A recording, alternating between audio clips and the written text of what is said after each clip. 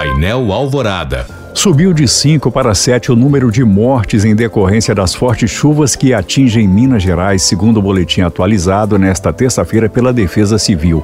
E um dos casos foi registrado em Presidente Bernardes, na Zona da Mata, onde uma idosa de 66 anos foi levada pela correnteza.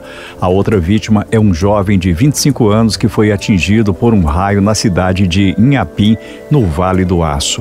Até o momento, 80 municípios mineiros decretaram situação de emergência por causa dos temporais. Desde o início do período chuvoso, em setembro, 1.101 pessoas estão desabrigadas em Minas. Outras 4.300 estão desalojadas. E 13 linhas do transporte público metropolitano de Belo Horizonte já contam com rede gratuita de internet Wi-Fi, informou nesta terça-feira o governo de Minas.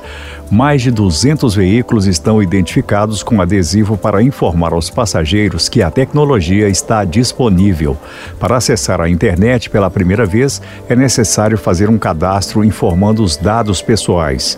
Em seguida, um código de verificação será enviado por SMS e deverá ser inserido no campo indicado para liberar a internet. Durante a fase de testes do serviço, os usuários terão 2 horas para navegar. Mais informações você confere no site da CEINFRA, Secretaria de Estado de Infraestrutura e Mobilidade. Condução do projeto do Rodoanel Metropolitano de Belo Horizonte foi questionada nesta terça-feira em reunião na Assembleia Legislativa de Minas Gerais. Segundo dados apresentados pela deputada Beatriz Cerqueira, a obra causaria impactos danosos de 20 a 30 bilhões de reais nas próximas décadas. A parlamentar citou ainda que não foi informada qual seria a integração viária dos 4 municípios diretamente afetados. O leilão do Rodoanel foi arrematado em outubro pelo grupo italiano INC, que deverá investir 2 bilhões de reais na obra.